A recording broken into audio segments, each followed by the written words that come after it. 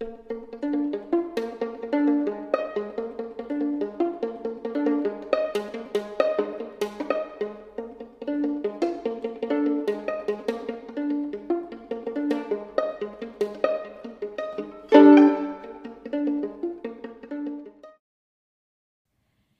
true crime friends. Welcome back to True Crime in Academia. I am your host, Mary DePippi. I hope you are all having a wonderful week so far. If not, I'm sorry. I hope it gets better for you. Even though technically now we are at the end of the week. I think that now Friday is going to be the new home for True Crime in Academia. Woohoo! Finally, I figured out kind of like with my schedule how everything would work. And I think this is just going to be the best for that. So, welcome to True Crime in Academia's new home on Friday.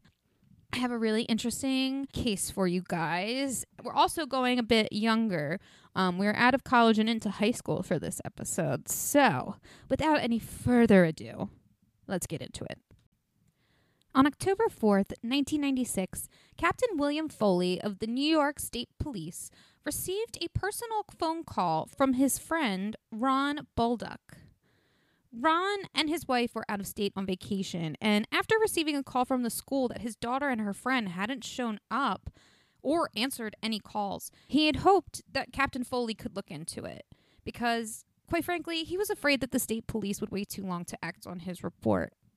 Captain Foley sent an investigator to the house where the girls were last seen, and it wasn't too long after before he reported back. It wasn't good. The girls were gone, and based off of the disheveled state of the bathroom, he suspected foul play. Less than a week later, the police came across body parts scattered nearby counties belonging to the 16-year-old girls, Jennifer Bolduc and Sarah Hodgney. Jennifer Lynn Bolduc was born on July 21st, 1980, to Ron and Cheryl Bolduc. Jen was a tall girl with blonde hair who was known for her strength. As a cheerleader for the Dryden High School cheerleading team, she was a base. So for those of you who don't know, the base is either one of two people or one person who hold up the flyers. And they usually do this by holding like their feet in a certain way. So that way the person in the air, they can either throw them up easily into the air for them to do a trick or a flip or whatever, or to just hold them balanced. So like you have to be pretty strong to do that. Now, being a cheerleader at Dryden was literally like being a celebrity. This was kind of a small town, and everyone in town knew who these cheerleaders were, and little girls looked up to them. I am sure that the competition to get on this team was intense and spots were coveted. So obviously, Jennifer was extremely good if she was able to get on the team. Jennifer was described as pretty, intelligent, and lovable. She was a varsity track star and a champion baton twirler. She worked part-time at the Purple Lion ice cream shop and volunteered at Cortland Memorial Hospital. Jennifer had hopes to work one day in the medical field. Sarah Ann Hodgney was born on September 5th, 1980, to Mr. and Mrs. Hodgney. I did try to find their names, but it was just impossible. And to me, that kind of seems like maybe they wanted to stay as anonymous as possible. So, I get it. But like Jen, Sarah was also a cheerleader, a flyer, to be exact. And again, clearly this is another extremely talented girl. And she must have been like pretty limber and whatnot, because being a flyer is quite difficult. I mean, you think that you're just getting lifted up into the air and everything's fine, but you also have to balance yourself up there. Usually they're doing some sort of moves or tricks or things like that. So it can be pretty difficult. Sarah also was on the varsity track team, and she worked part-time at Clark's Food Mart, which just so happened to be right across the street from the Purple Lion ice cream shop. She volunteered by tutoring children in the special education program, and she hoped one day to become a physical therapist. I swear, I don't know how these girls did it. And I feel like thinking back, like maybe sort of, kind of, I can understand, even though it just feels so foreign to me now to like, you know, because, my gosh, like they're doing so much. Like I'm assuming they have cheer practice after school, most likely. And then depending on what season of track they do, they probably have that at some point too. And then they have their part-time jobs and they're volunteering. I mean, it's a lot. I mean, I'm exhausted just saying all of that. Yeah, they're doing it. But like I said, I feel like as a teenager, like it's crazy to remember how much energy you had from back then and all of the things you did. Now, Jennifer and Sarah had actually been friends since childhood. The two were in Girl Scouts together and baton twirling lessons. They became friends quickly as kids and maintained that relationship into their teen years. Together, they also helped coach Dryden's youth cheerleading squad. At 16 years old, they had just got their licenses and they were enjoying this newfound freedom that they had. Some people described the girls as responsible, good girls who were mature for their ages. Some also went as far to say if you had a daughter, you hoped that they would be like Jennifer or Sarah. But they weren't only just extremely popular because they were pretty and cheerleaders. They were also kind and caring to everyone. Like, they were just really nice. Like, they didn't need to be, or they just weren't these stuck-up cheerleaders that you see in all the movies and, you know, maybe even have personal experience with yourself. They weren't like that.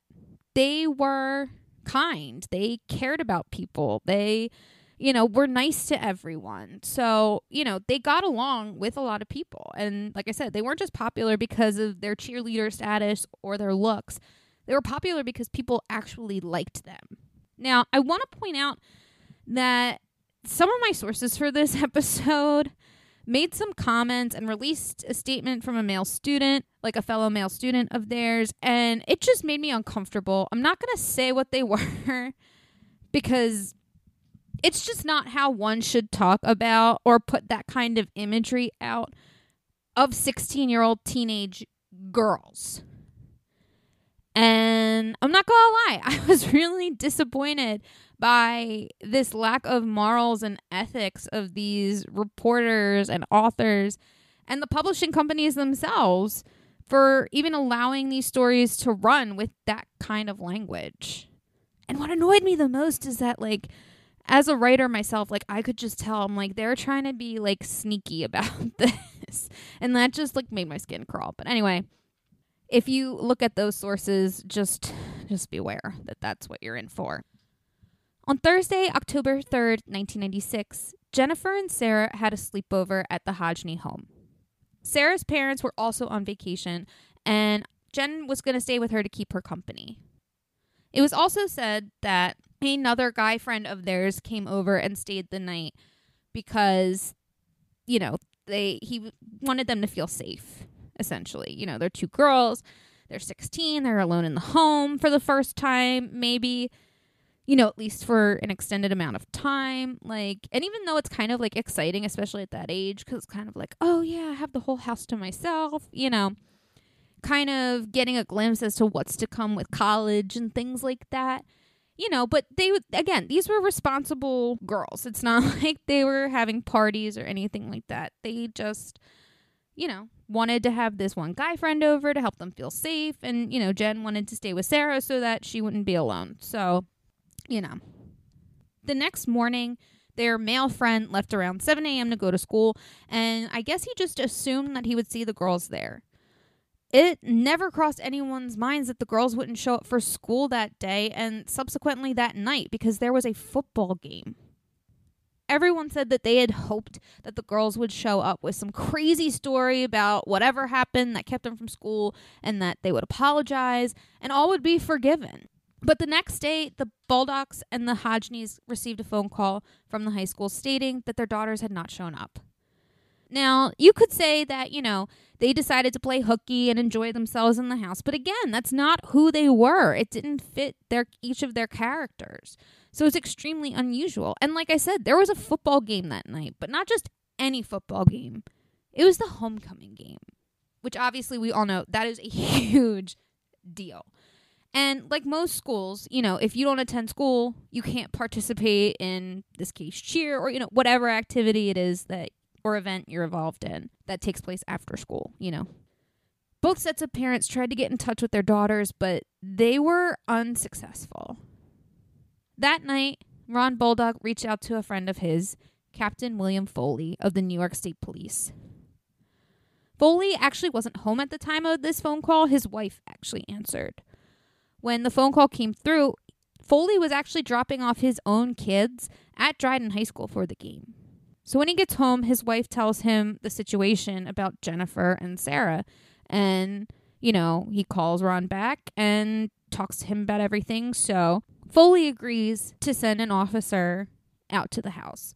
Now, however, this case is a little unusual because instead of sending a uniformed officer like most would do, Foley sent out an investigator, and this was said he did this mostly as a favor to his friend. And the investigator that he sent out was a man by the name of Bill Bean. Now, investigator Bill Bean showed up to the Hodgney house, and even though it was reported that there were no signs of forced entry from the outside, he could see from one of the windows on the inside that there was something wrong. The bathroom was completely disheveled. One of the soap dishes inside of the shower had been broken off. The curtain and the rod that the curtain was hanging on had been pulled down.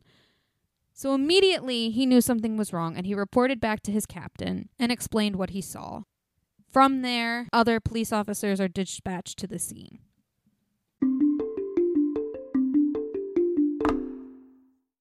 Hey, true crime friends. If you're like me, you love personalized merch and you love shopping local. So here is one of my favorite local vendors to buy from. It's Mandy Made It. That's Mandee, Made It. My friend Mandy makes the most incredible personalized crochet goods and decor for your home. Spooky season is coming up. She has some of the coolest Halloween designs.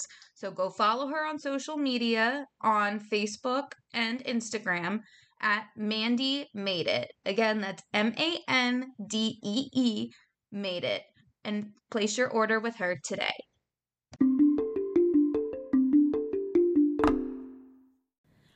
Aside from the signs of struggle in the bathroom, they had also found the girls' cheerleading outfits hanging up. Jennifer's was on a bathroom towel rack, and Sarah's was downstairs on a rack in the basement. Authorities informed the families, and they both immediately headed home from their vacations. When they arrived, it was discovered that the Hodgneys family car, a gray 1992 Chevy Lumina, was missing. Later that night, at around 10, police found the Hodgneys family car. It was in a parking lot for the Cortland Fishing Line Company, 7 miles away from the Hodgney home. Police opened the trunk of the car. The girls were not inside. However, there was evidence that they had been. In the trunk and the rest of the car, investigators discovered blood and other unknown evidence. It stated that this unknown evidence helped investigators to determine that the girls were taken by force and sadly, most likely dead. What disturbed investigators was the fact that some of the blood splatter that they had seen had these crystal-like impressions, which meant that the killer was wearing gloves. So, clearly, if this guy's wearing gloves, that means that it wasn't spur of the moment, that it was most likely premeditated. The car had also been saturated in some type of oil, and police believe that this was done to either destroy or contaminate evidence in the car. The workers at the fishing line company were interviewed by police, and they reported that they saw someone on their lunch break because the cafeteria where they would eat at had a direct view of the parking lot. They stated on Friday afternoon at around 2 p.m., they saw a man wearing yellow elbow-length gloves walking away from the Chevy Lumina down the street. The description the employees gave of this man was that he looked like he was between 40 and 45 years old. He was stocky build with a noticeable gut. and had a receding hairline with some dark hair. He stood between 5'7" and 5'10" and was wearing a dark shirt and dark pants. The police questioned the Hodgneys' neighbors, the Andrews. They noticed that the windows from the upstairs bedroom of the Andrews' home faced into the bathroom window at the Hodgneys' house. So, of course, naturally, they wanted to know if they had seen anything. However, police took special notice of John Andrews, the husband, because he was just acting very strange, and police were immediately suspicious of him, but they, decided that, they didn't have enough evidence to suggest that he did it. So, they would keep him on their radar. But he wasn't officially a suspect at that point. Elsewhere, a call had come in from a cabin in Oslac, New York, which is about 40 miles away from McLean, which is where the girls are from, or Dryden, where the girls are from. A call came in that reported that there was a puddle of blood on the floor of this very rustic cabin. Now, the cabin was owned by a man named Bruno Couture and his fiancée, Anne Ehrlichspan. I think that's how you pronounce it. You guys know me. I'm terrible with pronouncing names. So anyway, they had actually let their friend Mark Hutchinson stay there, because it was mostly like a hunting cabin. It was, again, very rustic. So it's literally like one room. There's no electricity, pretty much just fire, no running water, things like that. So like I said, it's mostly used as like a hunting cabin and kind of like a place for you to store your guns and things like that. So, not very high tech. Now, Mark claimed that when he arrived at the cabin, he saw this puddle on the floor. And again, because no electricity, he didn't know what it was because he couldn't exactly see. When a friend of his followed inside, he shined the flashlight on the puddle, and they both agreed that it looked like blood drying. So they called Bruno and Anne to see, what they should do. So both of them immediately are like, all right, we're driving over. We need to see this for ourselves, kind of a thing. So they go over to check it out. And they agree with Marcus and his friend that this indeed does look like blood. So they call 911 and a state trooper comes over. Now, the state trooper at first started asking some weird questions. He was like, do you know anyone from McLean? Blah, blah, blah, blah, blah. Basically trying to connect dots here. And Anne kind of picked up on that quickly. And it's when that the trooper asks if anyone else had used the cabin recently. Anne remembers that her brother had been there. And this is where Anne starts to get not nervous, but she says later to newspaper outlets that she just had this gut feeling that she knew. Because the only other person that had been in that cabin sort of recently, or at least who knew where it was her brother, John Andrews. Yeah, the neighbor. Now, 31-year-old John Andrews worked as a computer lathe operator. Growing up, Andrews' father was an abusive alcoholic, and in 1985, it was stated that his father was accused of sexually abusing young girls. I don't know. I didn't look into it very much. I don't know if it's necessarily true or not, but even without that piece, I mean, his father being an abusive alcoholic isn't great either. So, and also not surprising as well. But to escape this horrible home life, after high school, he married his high school sweetheart named Patricia, and then he joined the Air Force. Twice while on base in Germany in 1991, John had gotten into trouble for breaking and entering and basically preying on young girls. And in one instance, John broke into a fellow airman's apartment and beat the airman's wife with a barbell. He was convicted of burglary, aggravated assault, and breaking and entering. He served 3.5 years at Fort Leavenworth and was dishonorably discharged in 1994. He then moved his family back to Dryden and bought a house. A year later, the Hodgneys move in.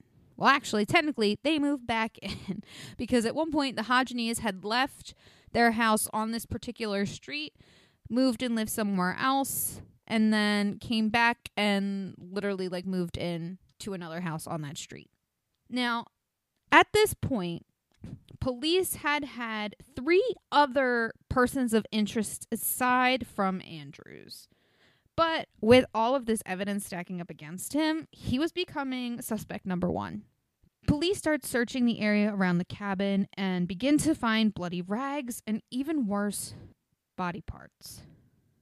And, you know, it's not like they found I hate being so gross about this, but, like, you know, they didn't find everything within this one area. In fact, they found body parts over a stretch of several miles in the Chenango County, which, again, I think that's how you pronounce that. Not entirely sure. I'm sorry. This area, though, is a whole 30 miles from Sarah and Jen's hometown. That Monday, police arrest John Andrews at work because, again, they have all this evidence now against him. I'm sure everything was tested and fine, you know, and they realized, you know, he had links to that. So they arrest him. And while he's mostly uncooperative, John does confess. He stated that he snuck into the house through the garage because it was kind of open. And from there, he cut the phone wires. He then enters the home through the unlocked door going into the kitchen and proceeds to go to Sarah's room. With him, he's carrying a bag with duct tape, extra yellow gloves, and 6 knives. He comes in contact with Sarah and he immediately overpowers her, ties her up with black zip ties, and puts duct tape over her mouth. And Jen was actually upstairs taking a shower or getting out of the shower while all of this is happening. So he hears her, goes upstairs, but Jen, being as strong as she is, fought back. Hence why there is so much evidence of a struggle in the bathroom, because Jen fought back. But being a much bigger person than Jen, he was able to overpower her as well, just like Sarah. And same thing. Tied her up with black zip ties and put duct tape over her mouth. He got both girls into the trunk of the 1992 Chevy Lumina and drove to his sister's cabin. When he arrives at the cabin, he builds a bonfire. And from there, he goes on to sexually assault, torture, kill, and dismember the girls. He stated that he got into the car and threw body parts and bloody clothes out of the window as he drove. On Friday, November 1st, Andrews was indicted on 26 counts of murder, kidnapping, aggravated sexual abuse, auto theft, burglary, and criminal possession of a weapon. The next day, Andrew hung himself in his jail cell with shoelaces. So, that is the end of the case, as you can see. But, of course, as I'm sure you all guessed, memorials were thrown for these girls, and the turnout was insane. But it is just so sad, and it is so frustrating to me that this asshole who, you know, did jail for 3.5 years. I mean, granted, he was going to do it for life at this point, you know, if he was found guilty. But that he just, people taking the easy way out of this type of shit really pisses me off. And I think it's mostly from the fact that, like, you know, I don't necessarily support the death penalty. You know, I think I've said this before, and I understand that there are issues with, you know, taxpayers not wanting to have to pay for that. And I completely understand. Again, though, I just feel like being alone in a cell for the rest of your life, like knowing you're never going to be able to just wake up and go wherever the hell you want, is and should be enough of a living hell for someone to have to experience for the rest of their life. And, you know, obviously this asshole deserved it. And the fact that he was able to just skip out on it by hanging himself by shoelaces. But, you know, again, it's just always so frustrating and so sad when 2 lives are lost, or just any life is lost so young like that. I mean, they had everything going for them. They wanted to do so much good in the world, and we won't get to know what kind of impact that would have had because this asshole John Andrews decided to end their lives. And I just want to say that I did look in, and police really weren't sure because there wasn't any evidence that he was specifically being creepy or that he was stalking her or anything like that. But they were able to kind of figure out that he had become obsessed with her, and they believe that is part of why he killed them. And we don't know if he knew about Jennifer being at the house or not, but I don't know. Given that one of the upstairs bedrooms could look right into that bathroom, I feel like he knew. So disgusting. I hate it. But that is all I have for you this week, my loves. I hope you all enjoy your weekend. Relax, enjoy, recharge, stay healthy, stay safe out there. Please do all the things you need to do. And until next Friday, because that is our new home, I will see you guys later. Thank you so much for listening to the Ivory Tower Boiler Room. Welcome to the fall season. The Ivory Tower Boiler Room is a public humanities podcast where we interview writers, scholars, performers, and artists. Episodes air on Mondays. I am Andrew Rimby, the executive director. I'm so happy to welcome my team, Mary DePippi, our chief contributor, Kimberly Dallas, our editor, and an amazing fall group of interns. Thank you to this team. Please follow the Ivory Tower Boiler Room on TikTok and Instagram at Ivory Tower Boiler Room. Easy to remember. Our Twitter is at Ivory Boiler Room. And we have a whole new design for our Patreon. It is called the Ivory Tower Boiler Room Cafe because you're joining us and eavesdropping on our conversations that are unedited videos of all of our Ivory Tower Boiler Room episodes, as if you're eavesdropping in a cafe, overhearing the conversation. Well, talking about overhearing a conversation, hi, Mary. Hello, Andrew, and hello, everyone. I'm Mary DePippi, the host of True Crime in Academia, a true crime podcast that is focused mainly on the crimes committed by and to those in the field of academia. Episodes air every Tuesday at noon. You can follow True Crime in Academia on Instagram and TikTok at True Crime in Academia, and on Twitter at TC in Academia, because Twitter hates extra characters, as we all know. And as Andrew alluded to earlier, we have a Patreon, and True Crime in Academia has exclusive bonus episodes for subscribers. As a true crime enthusiast, I don't necessarily like to pigeonhole my true crime interests. So over on the Patreon, I cover some of the more high-profile cases not related to academia, such as the murder of JonBenet Ramsey and the case of Casey Anthony.